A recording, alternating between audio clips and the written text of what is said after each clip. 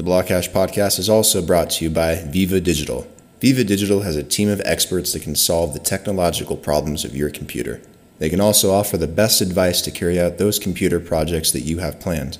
They are located in beautiful Medellin, Colombia in Monterey Mall. Be sure to follow them on Instagram at vivadigital.com.co and don't miss any promotion. The Blockhash podcast is also brought to you by the Liberland Aid Foundation. The Liberland Aid Foundation is the humanitarian arm of the Free Republic of Liberland, whose philosophies of freedom, voluntarism, and charity communicate to the international community the compassion that Liberland has for the world. The Liberland Aid Foundation is a U.S.-registered 501c3. All donations made are tax deductible. To learn more, go visit liberlandfoundation.org.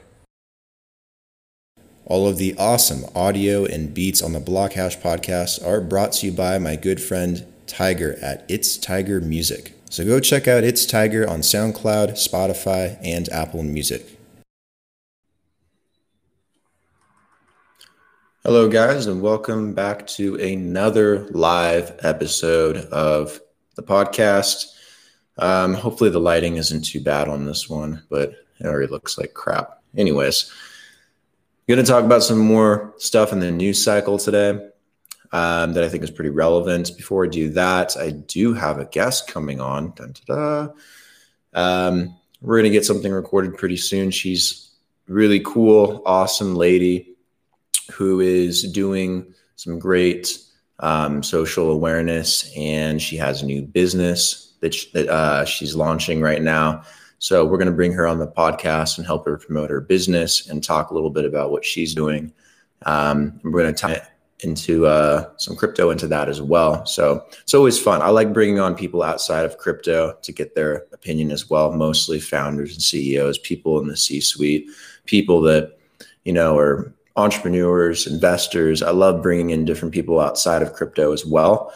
So I'm going to bring her on soon, probably next Wednesday, and definitely pick her brain a bit on what she might want to do in this digital age, whether she wants to bring on crypto or something like that. So excited to have her on. Should be pretty fun. Hold on, I got to turn this off. But I'm going to talk about some stuff in the crypto cycle and the news cycle that I think is relevant and important for this week.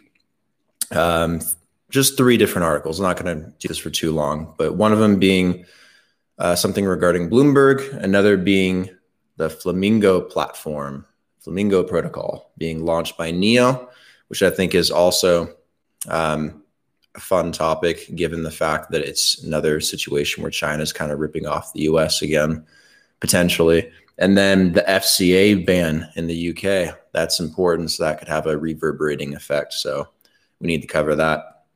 So starting off with the Bloomberg article. So there's an analyst for Bloomberg called Mike McGlone. I think I'm saying his name right, Mike McGlone. He's predicting that Bitcoin will be worth 100,000 by 2025. So people have been predicting Bitcoin's price, at least trying to predict Bitcoin's price for a while. So, it doesn't really matter too much whether he predicts it to go to that level or not. But because it's coming out of Bloomberg and analysts from Bloomberg, you're starting to get into, legacy finance news cycles. I think it's important to bring this stuff up because it's not just some guy in the crypto space. I mean, it's somebody within Bloomberg. It's like someone at JP Morgan saying this, or someone at a big bank or big tech company. Or like Jack Dorsey saying this, or Elon Musk saying this. You're getting people outside of the realm in crypto that are interested, that are starting to have some more positive, bullish demeanors towards Bitcoin and crypto. So I think that's important. And, he bases it off of, some relevant data too. So he's making this case because Bitcoin, based on past trends, Bitcoin has, in 2017 was able to go from about $1,000 to $10,000 in a 4-year period. So he's thinking that in a 4-year period from now, you might have the same factor where Bitcoin could go from 10,000 to 100,000. I mean, it's plausible. I mean, who knows how high it could go or if it does dip lower. So it's a decent basis. But what's more important, and that he actually noted, which I liked, is that demand and adoption metrics really support this upward trend. And by metrics, I'm talking about Bitcoin addresses in particular, because just in 2020 and 2020, we've gone from 684,000 active Bitcoin addresses to almost 1,981,000 just year to date. And 2020 is not over. That's a big leap, and it's important because the last time Bitcoin had a little over 1 million active Bitcoin addresses, I think it was like 1.1 million. Bitcoin was $14,800 roughly, close to $15,000. So there's a correlation between open active Bitcoin addresses and the price. So the fact that those Bitcoin addresses are going up does show that there's potential for this Bitcoin uptrend to continue moving. I think it was wise for him to point that out. It's an important indicator and metric. And I mean, he thinks it's undervalued and that Bitcoin will be 14,000 by the end of this year, by the end of 2020. And I think that's a realistic mark. I mean, Bitcoin may or may not get to that point, but I think over the holidays, people sit down and decide where they want to put their money and reinvest. I think it'll be an area of interest. So I could see 14,000 or 15,000 by the end of the year, but we need some strong momentum to pick up because it's late summer, early fall so far has been pretty flat. So we'll see what happens. The second thing in the news cycle I want to talk about was NEO launching Flamingo. So this has been getting a lot of interesting pushback and debate because it looks like NEO is trying to compete with DeFi on Ethereum. And well, the question is, is this like a whole, another copycat issue where NEO is trying to rip off Ethereum, or China's trying to rip off a US based development? So that's what the controversy is. If you've heard about it, that's what the talk is about. But, Flamingo so far has attracted $1.6 billion of collateral on the protocol for Flamingo already, which is more than half of what's on Uniswap with Ethereum. So, I mean, there's some traction. Whether you think that's an issue or not, it's growing. The benefit for NEO, though, which most people overlook, is the fact that it has near zero transaction fees.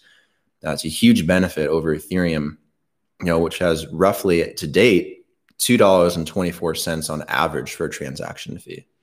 So, and getting into DeFi, that's a big factor for Ethereum. If you're going to have fees that are going to be that high on average, I mean, it's going to be hard to do collateralized loans and offer derivatives and other assets and tokens and things like that, other benefits.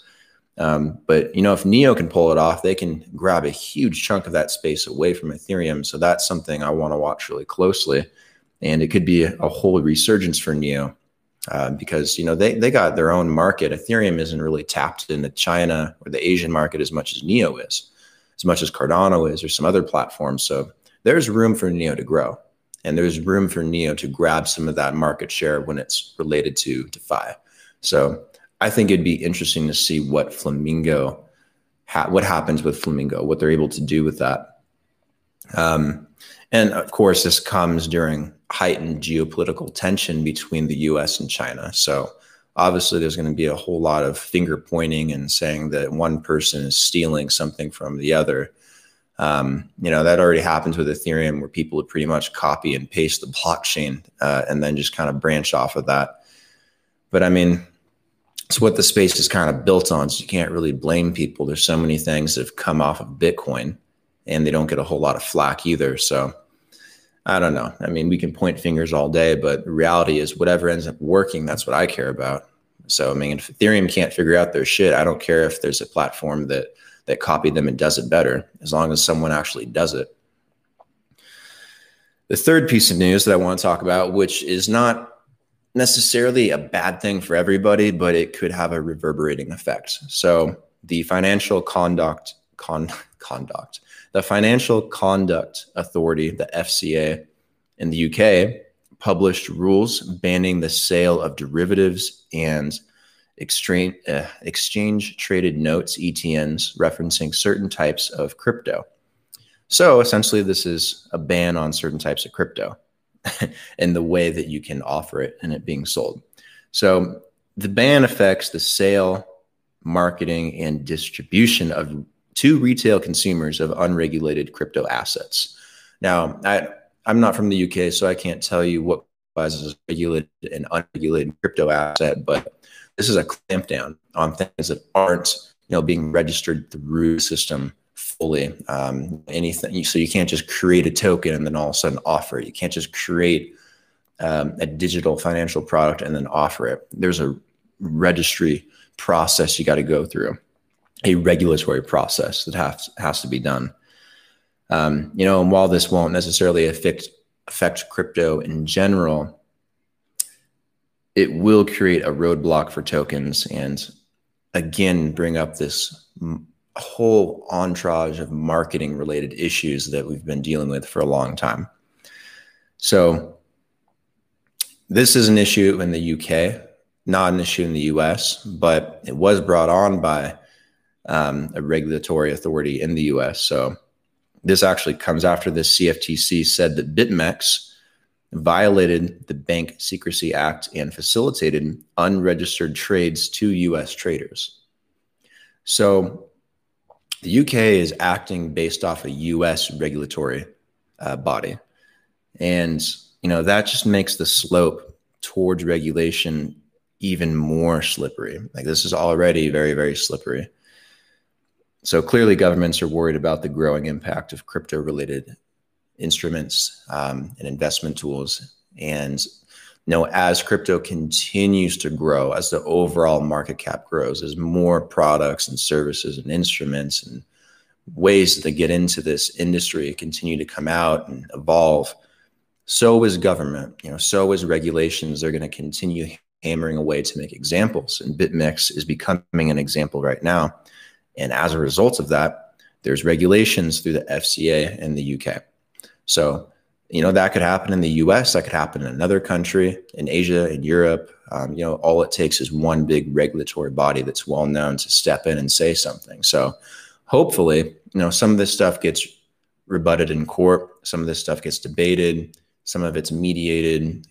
At some point we get some clear laws. I think we'd all love some clear laws on crypto, because it's not enough to just say Bitcoin is property, Ethereum is property, everything else we don't really know yet.